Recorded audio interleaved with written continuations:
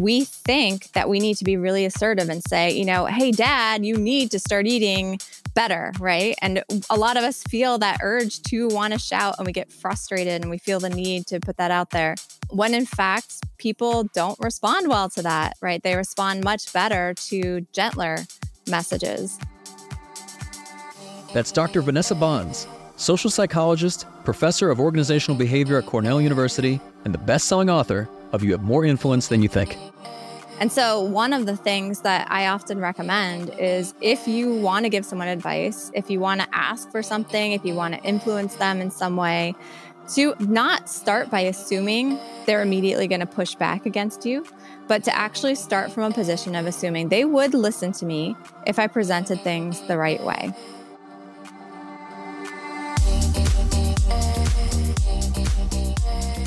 I'm Michael Mogul, founder and CEO of Crisp, the nation's #1 law firm growth company.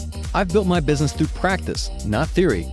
Crisp started with just $500 to my name and has grown to over 8 figures in revenue over the last few years, earning a spot on the Inc. 500 list of the fastest growing private companies in America.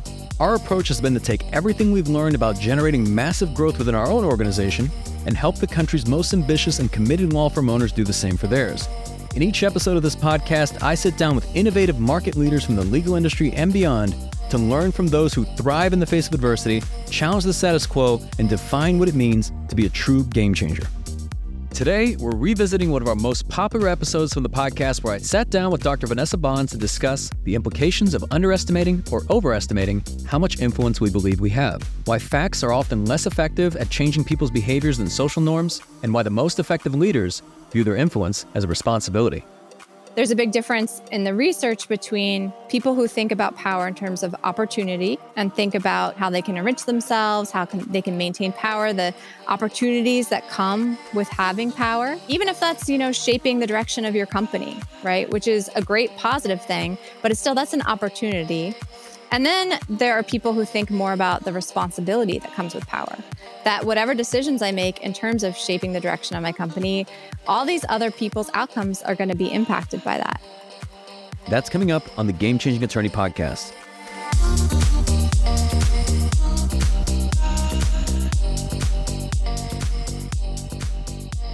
Before we begin today's episode, I want to remind you that we aren't beholden to any sponsors or run any ads on this podcast.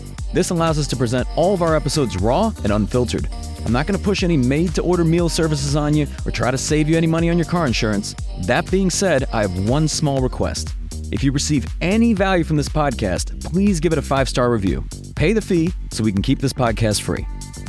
Dr. Vanessa Bohns is a social psychologist, an award-winning researcher and teacher, and a professor of organizational behavior at Cornell University. She's also the author of You Have More Influence Than You Think, How We Underestimate Our Power of Persuasion and Why It Matters. I began our conversation by asking Vanessa what motivated her to write this book.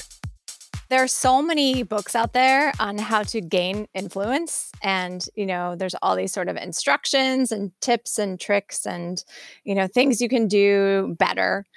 And it's funny because that message never sort of jived with what I saw as a social psychologist. As a social psychologist who studied influence for over 15 years, I am constantly seeing how much influence people have without even trying, just by being around another person, just by making sort of a throwaway comment, and just by people sort of noticing them and mimicking them. And so it's always been interesting to me that there's such a sort of appetite for these books and seminars on gaining influence when in fact it seemed to me like, we all have it. So why aren't we seeing it? And so the book is really kind of laying out all these psychological biases that prevent us from seeing the influence that we already have and thinking that we need all these tricks and tips. So you wrote this book at the height of COVID. So when everybody was quarantined or everyone went remote, did that influence this book on influence in any way? Only in very kind of small ways. So, for example, I really was thinking about how our influence is greater than we tend to realize in the context of COVID. And I talk about that a little bit in the book because there were just so many stories out there of people going out and, lining up on St. Patrick's Day to get into a bar and going out and, partying in the beaches in Florida.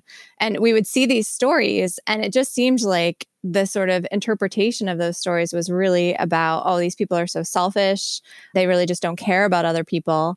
And in the middle of writing the book and being so sort of hyper aware of how we miss the ways that the things we do sort of trickle out and impact so many other people, I was just really thinking that these people are actually not selfish necessarily. They may just have no idea how their actions could potentially impact other people down the road. And one of the things I talk about in the book is behavioral contagion, and how, one behavior we do can spread through a community.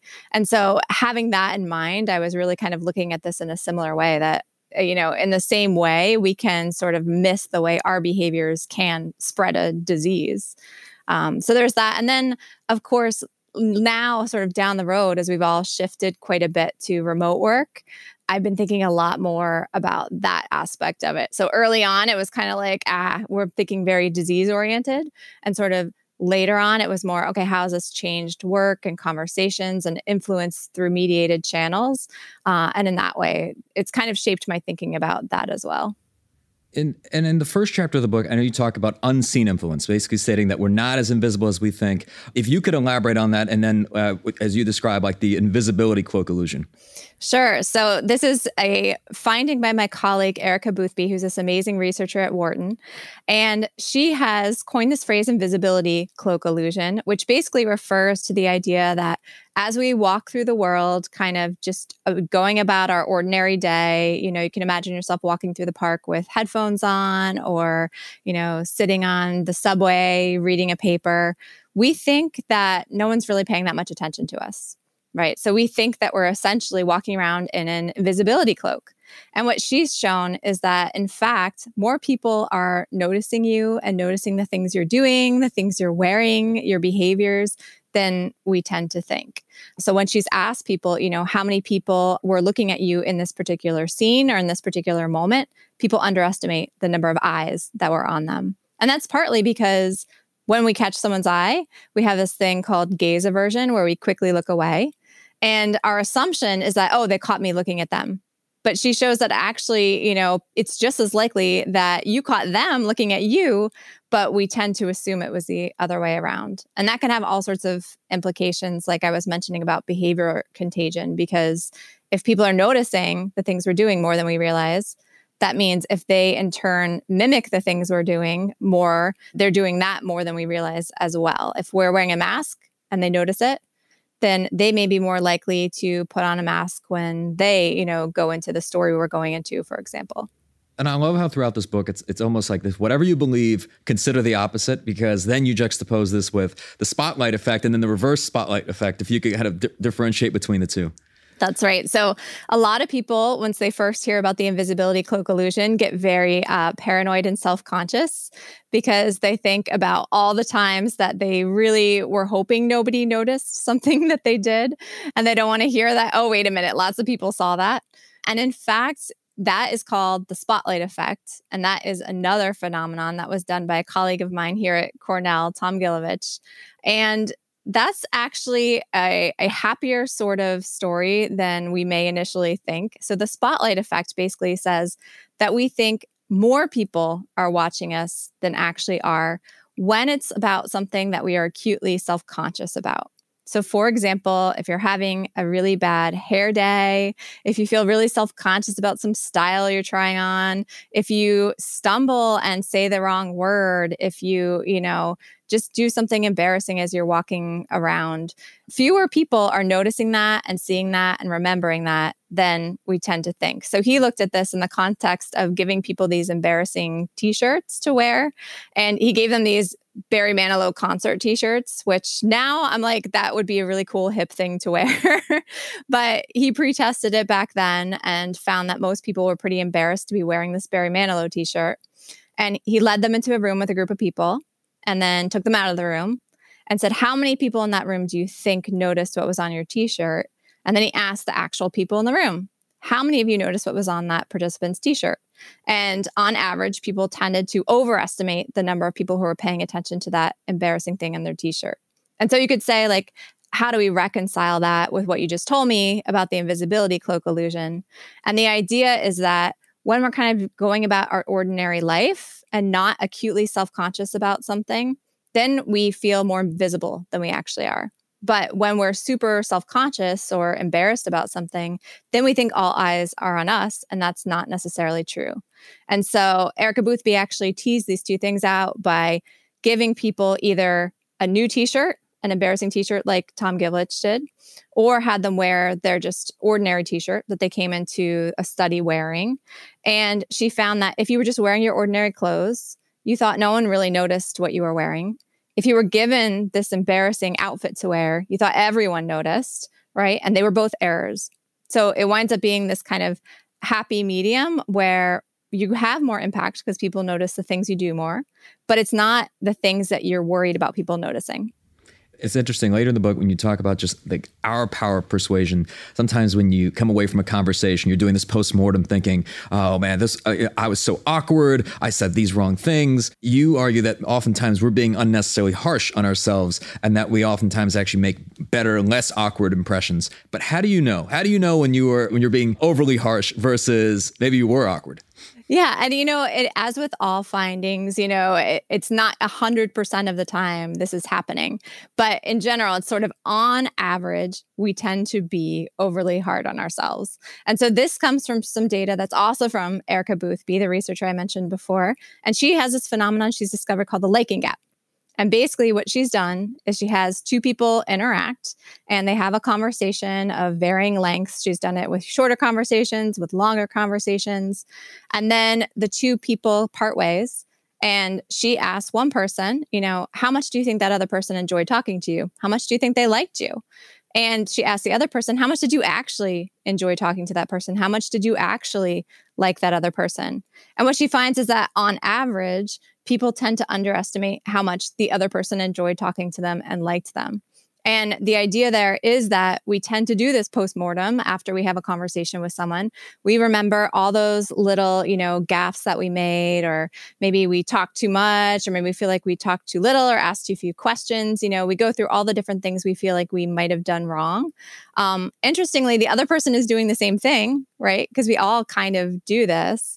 And at the same time, when we walk away from a conversation, we often are just remembering sort of the gist and the fact that that was just a warm, nice conversation. We're not sort of picking it apart the way we do with ourselves. And so there may be times, sure, where we did make a mistake and we should be aware of those kinds of moments. But on the whole, it's less than we may think.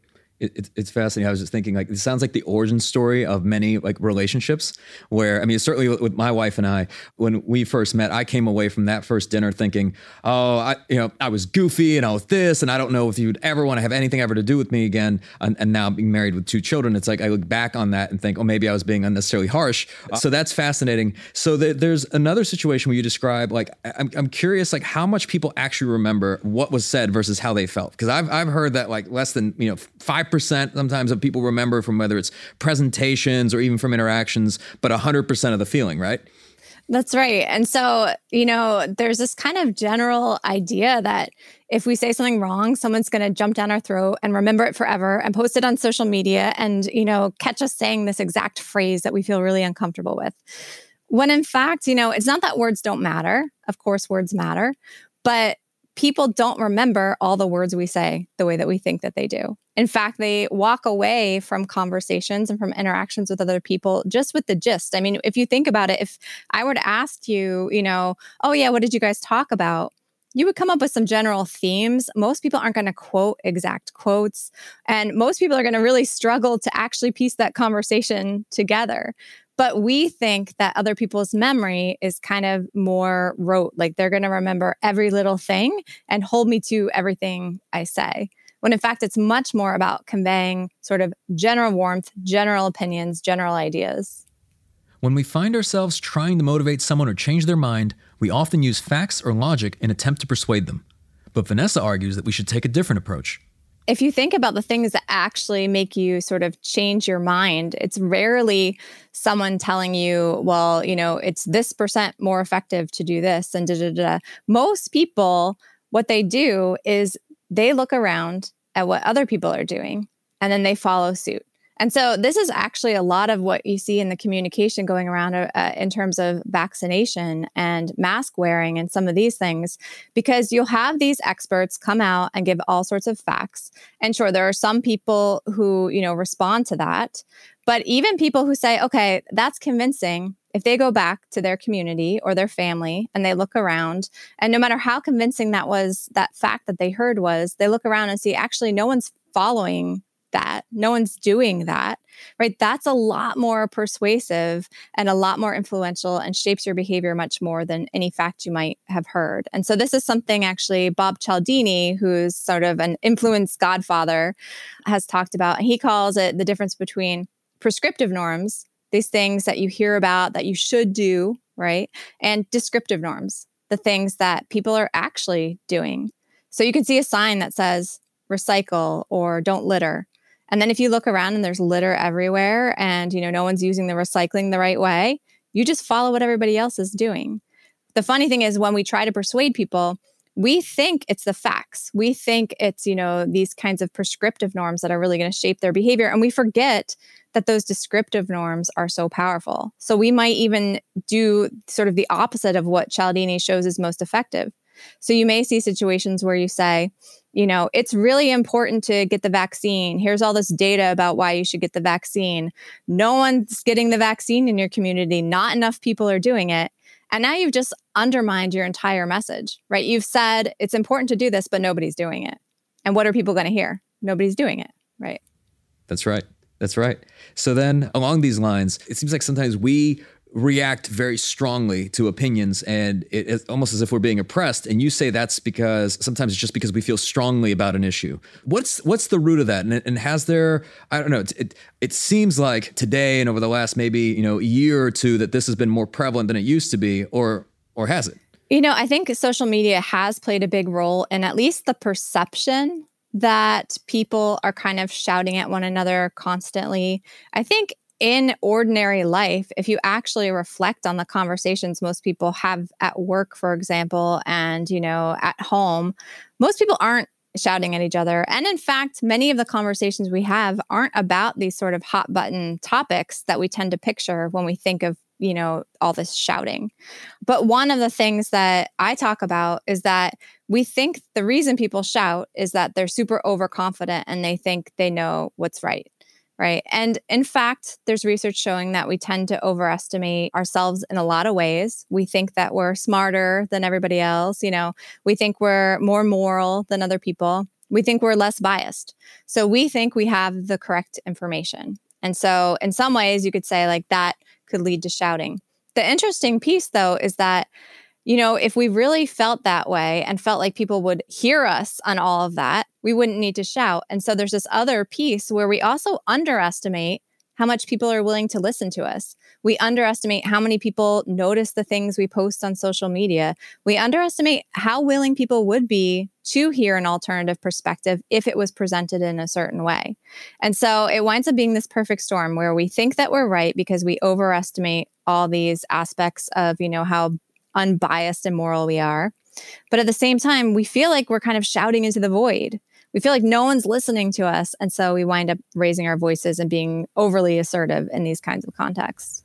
And it's fascinating because it seems like that then compounds if somebody has, let's say, a very different viewpoint, right? They raise their voice, which then has the opposite effect of actually probably getting less people responding or even willing to hear that opinion.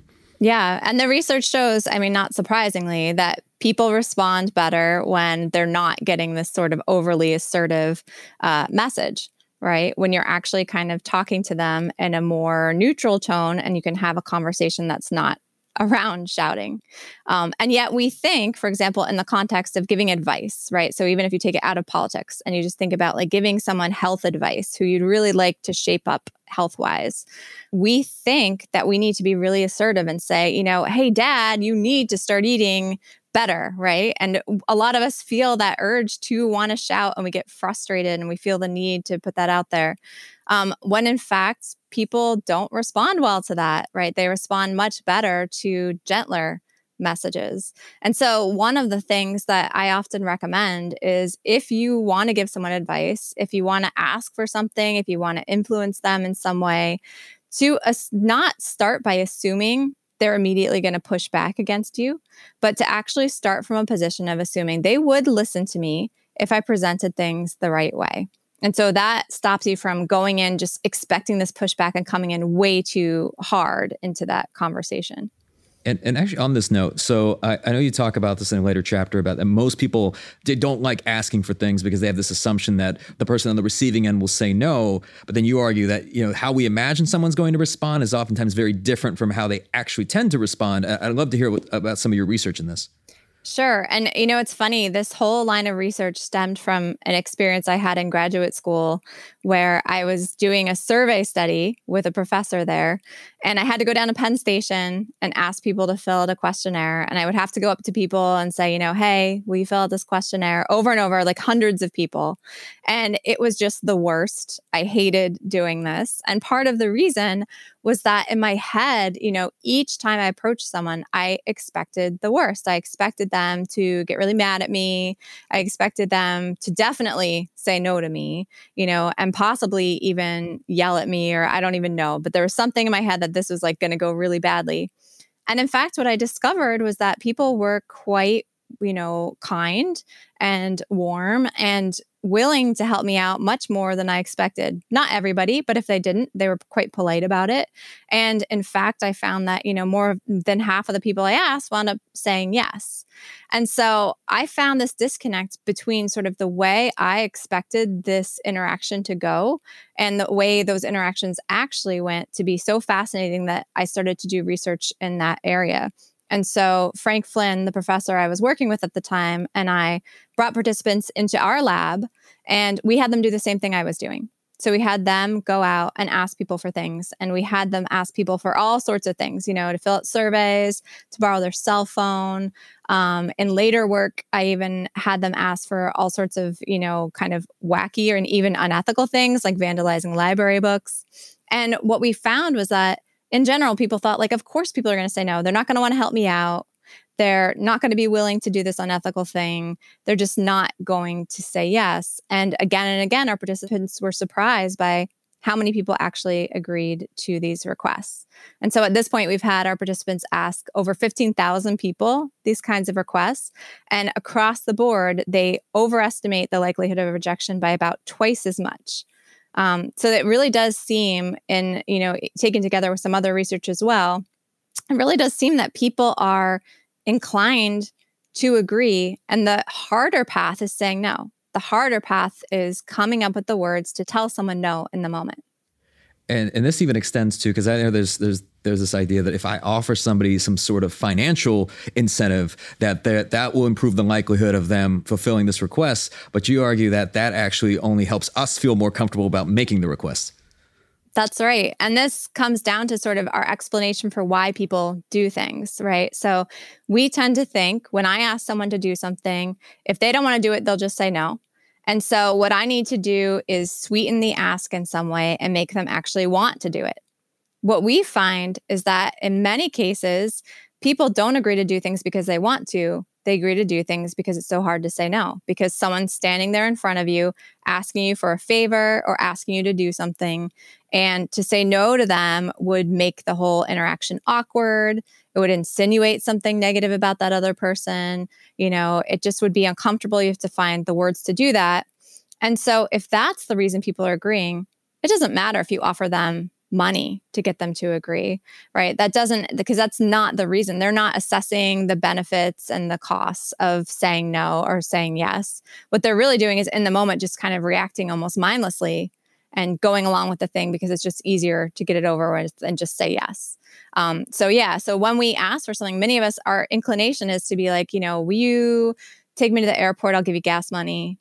Or, can I ask you for this favor? I'll give you $1 for it. But in fact, that helps us feel better. It makes us think people are going to be more likely to say yes, but it actually, in our studies, doesn't change the actual compliance levels. And on the note, because I know you state that it's hard for people to say no, and oftentimes this is because they'll feel awkward or embarrassed. If you could speak to insinuation anxiety. Yeah. So this is one of my favorite terms, insinuation anxiety. It was coined by my colleague Sunita Saw here at Cornell. And she looked at it in the context of basically telling someone, disclosing that I get paid, for example, to promote this particular medicine, but I'm still going to recommend it to you, but I just want to disclose this to you. And what she finds in these cases is that, for example, a patient in that kind of case doesn't actually take that information and not want that medicine because they realize that, the doctor is getting a cut from it. Instead, they worry about insinuating that that doctor might not be genuinely prescribing what they think is best. And so it actually makes them more likely to go ahead and go with that medication, even knowing that disclosure, right? So there's a lot of talk about, well, disclose something so that everyone has all the information they need to make the best decision.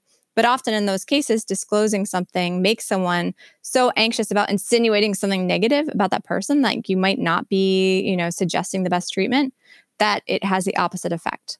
And so this kind of idea plays into so many other interactions, including interactions like if someone came up to you and asked for your phone, right? We have this immediate reaction of, what's this person going to do with my phone? Can I trust them? Are they going to run away with it? Are they going to, make some weird long distance call that, racks up my charges or something? And as much as all those things are worries that go into our head, another big worry that keeps us from saying no is insinuating that stuff about the other person, suggesting that they're not trustworthy, suggesting that they might run off with your phone. And that's just as painful to do. And so that often causes us to just hand over our phone or do something that we don't necessarily want to do because we don't want to insinuate the other person shouldn't be asking for it.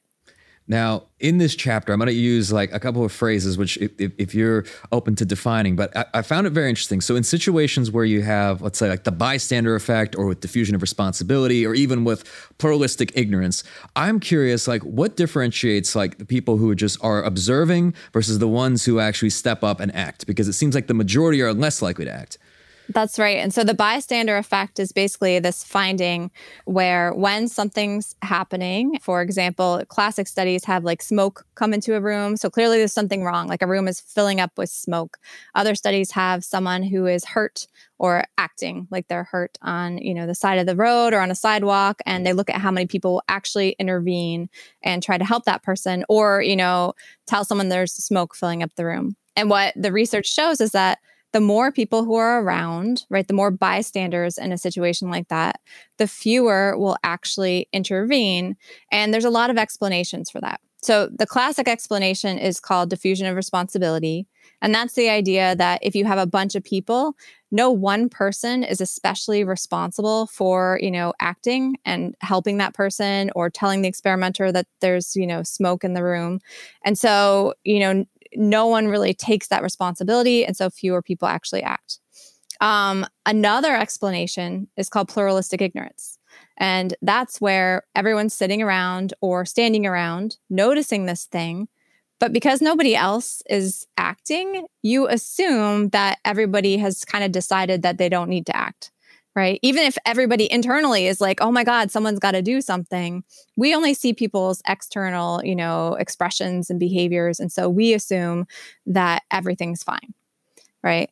And so the explanation I actually prefer compared to all of those, because I think it really explains those situations better, is this one that was offered by John Sabini a number of years ago, which is that at the end of the day, it's embarrassment that keeps people from acting in those situations. It's sort of the social risk. There's also sometimes a physical risk in these situations, but a lot of it is the social risk that if everyone's sitting around acting normal and I'm the one who gets up and says like, oh my God, there's a fire. And then it wasn't really a problem. It's going to be so embarrassing, right? I just am not sure. There's enough ambiguity in that situation. And so we don't act out of a fear of embarrassment. And again, I don't mean to make this political. I'm curious as an immigrant myself, whose family immigrated, we were refugees, came over from a communist country. It almost seems like that this is how like these, almost like oppressive societies develop because of just no one says anything and no one does anything. But I am curious, like the ones who do say something, like what is it about that compels them to do it where the majority do not act? Yeah. So, I mean, different people have different theories about what actually compels somebody to act. So, for example, one theory that my colleagues who recently wrote a book, Jay Van Bavel and Dominic Packer, have talked about a social identity. So, for example, there's studies showing that people will help someone who is like wearing a shared team identity. And they've done this actually with soccer/football, European football, where someone wearing a Manchester United jersey, right? If they're the one kind of laying on the ground and they need help, and I am a Manchester fan, I'm more likely to help them. So like I've identified with that person. I feel like, it's my responsibility because we're part of the same group. In some cases, it's actually people who are in higher positions of power. So research has shown that power can cause a lot of negative things, but it can also cause a lot of positive things. And so the sort of common denominator that power does is it makes people more likely to act in situations, especially situations of ambiguity, right? And so that can be bad in some cases. But in this case, people who in higher positions of power are more likely to actually act and say something to the experimenter or help out in a situation like that. And speaking of power, because there's a whole chapter dedicated to this. Most of the listeners of this podcast are leaders within their own organizations. How do you define power? Is it a correlation between power and authority, or what's your definition of this? Yeah, so usually in my field, the classic definition of power is that you have control over resources. And the reason that they use that kind of definition is to differentiate it from status, where all you have is respect. Right. And they both can have sort of similar effects. But in one case, you actually control other people's resources. It could be because you're in a position of formal hierarchy. It could be for some other reason. But that is the basic idea that like I control the resources. And so I am the one in power. And those in power, you argue, they don't oftentimes like bow down to the same kind of like social pressures and concerns that you kind of discuss throughout the book. Why is that? That's right. So there's some interesting psychological effects of having power that have been documented. And a couple of them are, for one, people in positions of power tend to be less likely to take other people's perspectives. And when you think about that, it's really just a matter of practical concern, right? If I control the resources, as I said, that's how they define power, right? I don't need to figure out so much what motivates other people because I'm the one who has the resources. If you're in a low power position, you really want to understand like what motivates that higher power person so that you can find a way to get access to those resources. But if I'm in a high position of power and I make a comment and it, hurts someone's feelings, it doesn't matter as much if I am in a lower power position and I hurt a higher power position's feelings.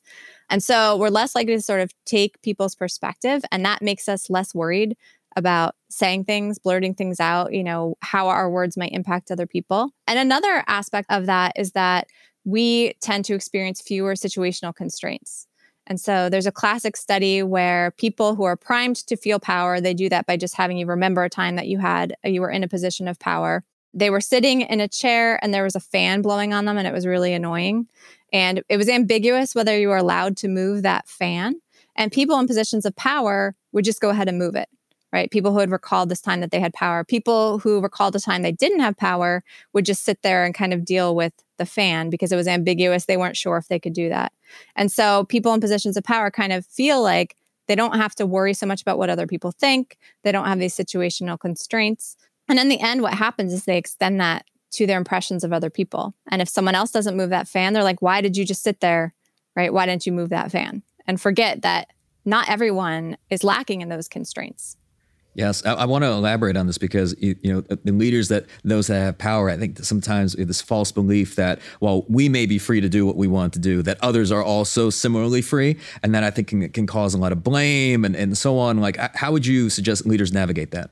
That's right, and it's interesting because, as I said, you kind of overextend that feeling that I don't have these constraints to other people not having those constraints. And so there's some interesting research by Pam Smith and her colleagues looking at how if I'm in a position of power and I'm assessing whether someone who was late to a meeting because they got stuck in traffic is responsible for being late to that meeting, people in positions of power are more likely to say, yeah, that's your fault and your responsibility. The situation that you had no control over, right? A traffic jam. But if I'm in a position of power, I just assume like you can handle a situation. You don't have these situational constraints. I'm going to blame you for being late for something you couldn't have actually, prevented. And people in positions of low power are more likely to say, okay, that was a situational constraint. They couldn't have done anything about that. And so one thing is just to be aware of that, right? To sort of know that that is a bias that we tend to have when we're in positions of power, that we over sort of attribute agency to people who might not always have agency.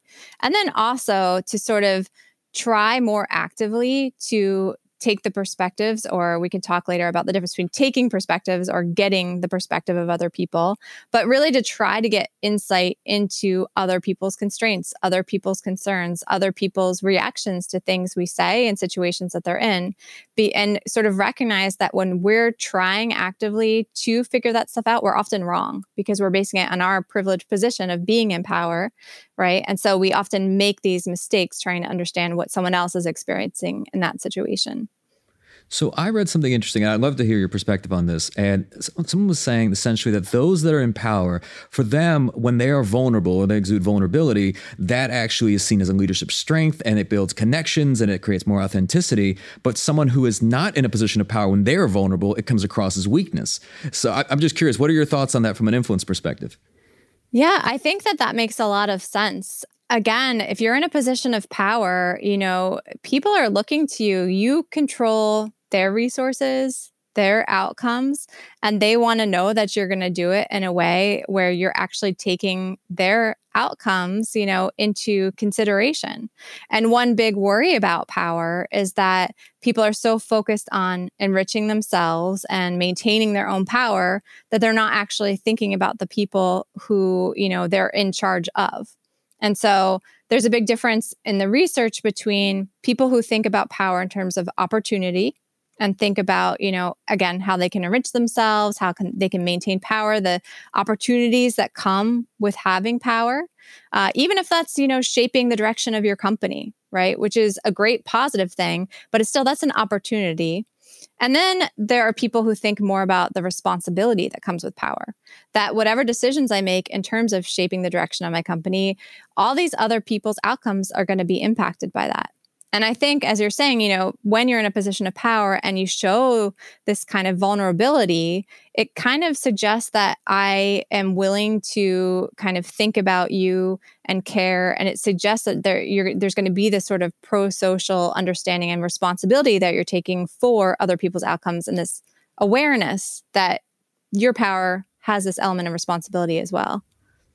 Yeah, just on a previous podcast, I think it was with Henry Cloud, we were talking about leadership, and I said, I cannot for the life of me understand why anyone would want to be a leader. And the implication here is, I think if you view it as a status game, like it could seem appealing, or you could see it as like a career path to whatever it is that someone may believe that they're looking for. But when you actually truly understand the responsibility that comes with leadership, and I know you argue this in the book as well, sometimes the prospect of having this power becomes less appealing.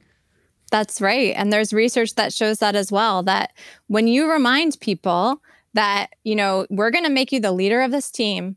And one of the things that comes with being the leader of the team is this responsibility. You're going to have to determine how resources are allocated to the rest of the group, right? Who's going to get however much money or whatever it is. And all of a sudden, once you remind people of the responsibility that comes with leadership, they're like, that doesn't sound so great after all. And what would you recommend to someone who's listening to this podcast? Let's say they're in a leadership role. How can they become more aware of the impact that they have on their team? I think a big aspect is actually getting input from your team.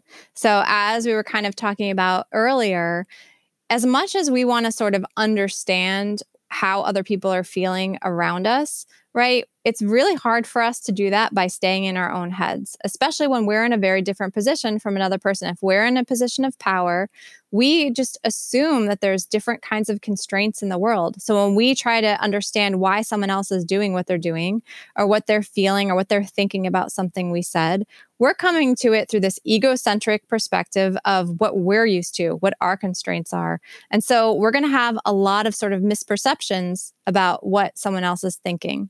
And the only way to get past those misperceptions is actually to hear from the people that you're curious about, right? To ask them questions. Sometimes that means asking them questions in, anonymous surveys that make it really easy for them to open up if they're not comfortable sharing with you. Sometimes it just means taking up less of the space in the room, right? Not being the first one to speak when you ask a question, not giving your opinion first. Having everybody go around the room if you're in a meeting and express their opinion, not just letting the people who speak most often or are most comfortable speaking or have opinions that are closest to yours because they want you to be happy to be the ones who are dominating the discussion, but actually to elicit these conversations and this input from people who don't ordinarily speak up. And that's where you get this new information you might not have been privy to otherwise. Encouraging collaboration amongst team members is a great way to make progress, but only if leaders are able to set aside their egos. I asked Vanessa to elaborate on the differences between leaders who view their influence as a responsibility versus those who are more motivated by status or authority.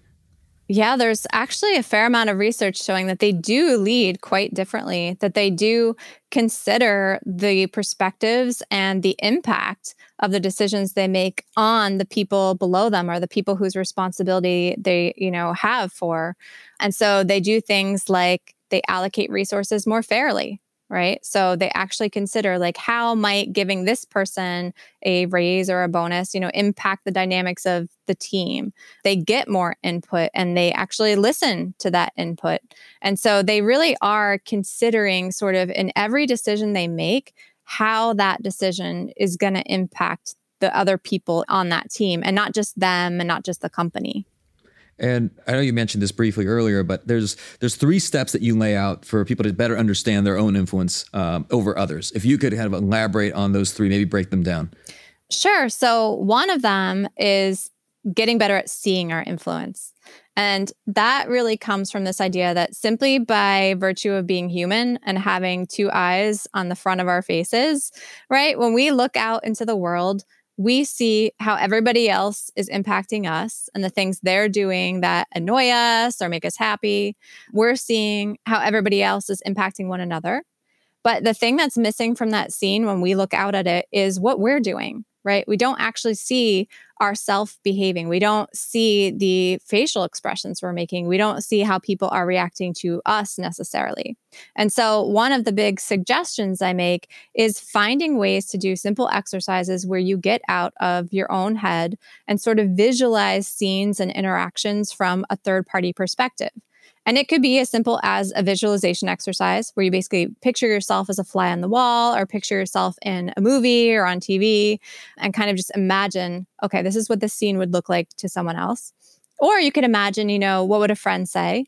Or if a friend was in this situation, how would you advise them? Sort of, again, taking this third party perspective. I was talking to someone who works with coaches. And one of my favorite suggestions, although this is more elaborate, was that, coaches, athletic coaches are really into tape. They love taping their players and showing them the tape and showing them all the behaviors that they can improve on. But they don't tape themselves, right? And so this person who works with helping coaches improve will tape the coaches and then play back that tape and show them, look at these things that you're doing that your players are responding to. And it's just a way we don't usually think about things. So even if you're not actually taping yourself, thinking about it in that way, right? Thinking about what if I was taping myself? What am I doing? So that's one, is seeing your influence more. The second one is something that we've talked about a little bit already, and that's getting perspective, right? And so this comes from the idea that if we are going to truly understand how our behaviors impact somebody else, we have to know not just the fact that we impacted them, but how did it feel when we did that, right? How did they actually truly feel about whatever it was we said or did? And to do that, we have to get out of our own heads. We can't just imagine what they must have felt. because we're motivated to hope they felt a certain way. We might have felt a different way than they do. And so it really involves asking them, getting outside input to truly understand how our words impact others. And then the third one is experiencing our influence. And so that one is actually tricky because people think, okay, that's the big one. Let's do that. Let's just test out our influence and see it. But first of all, there are ways that we impact people negatively that we don't want to test out. And we need to find ways to recognize that without actually trying it out. And also, as we talked about, the way we interpret experiences is not always the way other people do. We also misremember a lot of our experiences. So we talked about, being rejected less than you imagine. But when we are rejected, that's what we remember. And so we kind of think that we're always going to be rejected because that's what we remember. So I'd say, experiencing your influence is testing out little things, asking for things, seeing if people agree, but also reflecting on them and kind of using these other strategies, trying to see things from another person's perspective, get into someone else's head and get information from another person's perspective, in addition to sort of testing out your influence. And it also seems like we could all be a bit more grateful, or at least we all fall short to some degree in conveying our gratitude. I know you cite a study where they had participants send nice letters to important people in their lives, and they said, you asked them how they thought that would make the recipient feel, but they significantly underestimated how it actually made the recipient feel, which was much, much better than they'd even anticipated. That's right. And so that's actually one of my favorite sort of suggestions for experiencing your influence, because the research on that, so we have a study where we had people give compliments to other people and they guessed how good those compliments would make someone feel. And they underestimated just how good those compliments would make someone feel.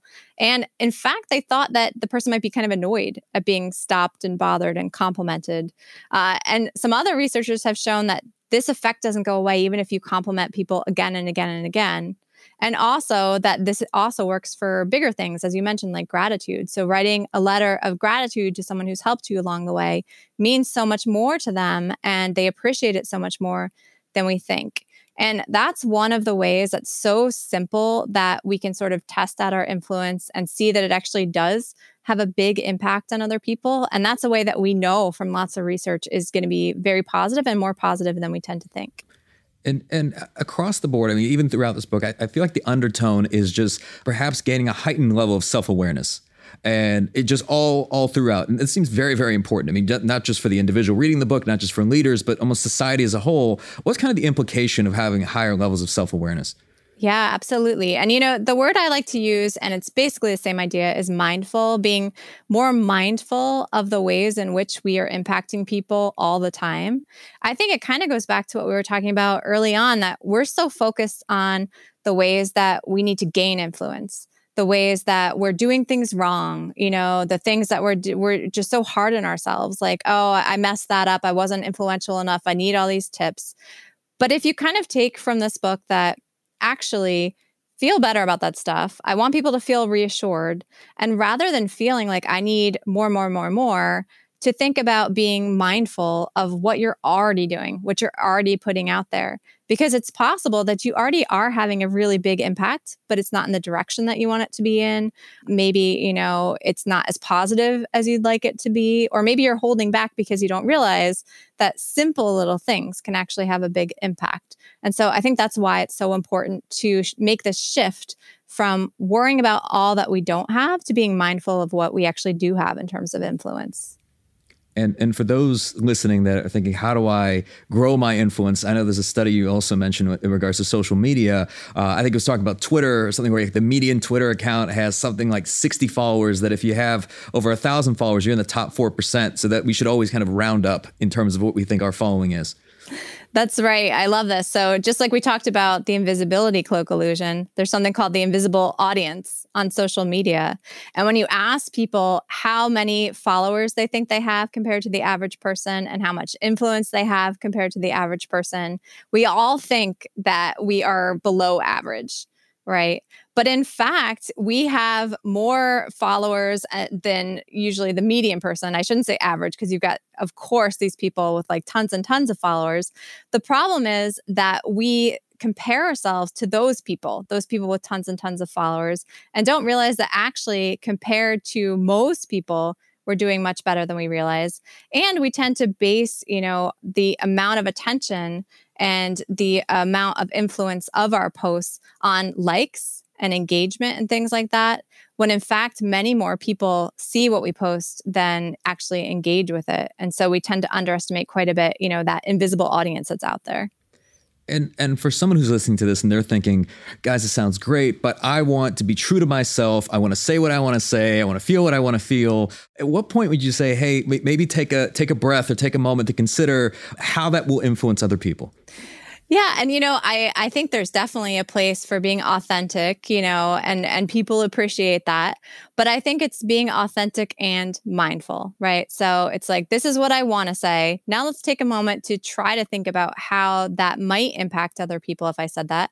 And also another place is making sure that the things we say are, basically accurate, basically factual. Often we don't vet everything that we put out there, especially on social media. And more people see those things than we tend to realize. And so those can have a bigger negative impact, unfortunately, than we tend to realize. And so it's sort of good to be mindful of the fact that it's not just a couple people who are seeing what you put out there, but actually it's many more than we tend to think. Yeah. A leadership lesson that I learned a while ago was just that, I would ask myself before going into, let's say, a meeting or a meeting with the entire team, and I would ask myself, is what I'm about to say, who is it for? Is it for me to feel better about getting something off my chest, or is it to help to influence the team in a positive direction? And oftentimes it was actually just about me and me wanting to say my piece. And that was probably in a level of leadership immaturity. And as I matured, I started to realize, well, pretty much everything that I should say should be for the benefit of others. Because if I'm saying it just to benefit me, then there's no positive impact that's happening from this. Yeah, I just think that's such a wonderful sort of way of making a decision about whether something should be said. And, I got through the book without using the Spider-Man quote, but I still like to pull it out from time Uncle to time. Ben, yes.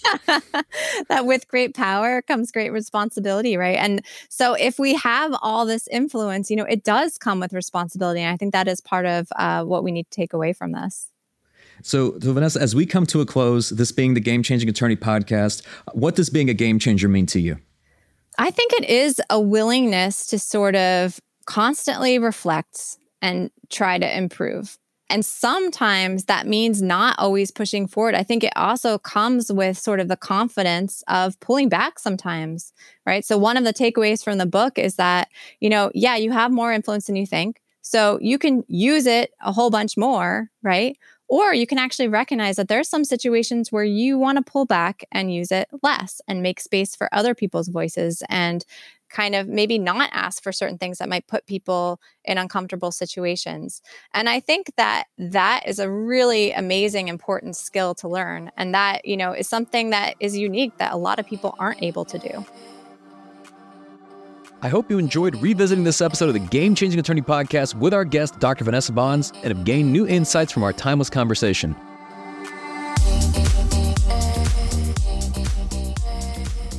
If you found this episode valuable, here are 3 free ways that I can help you grow your law firm. Number 1, download the first chapter of my book absolutely free at GameChangingAttorney.com. Number 2, you can shoot me a text at 404-531-7691, and I'll answer any question that you've got for me. And finally, number 3, if you can leave this podcast a 5-star review, it'll help us gain access to more influential thought leaders and bring their lessons learned here to you. For more information on our interview with Dr. Vanessa Bohns, see the show notes for this episode in your podcast app or visit legalpodcast.com.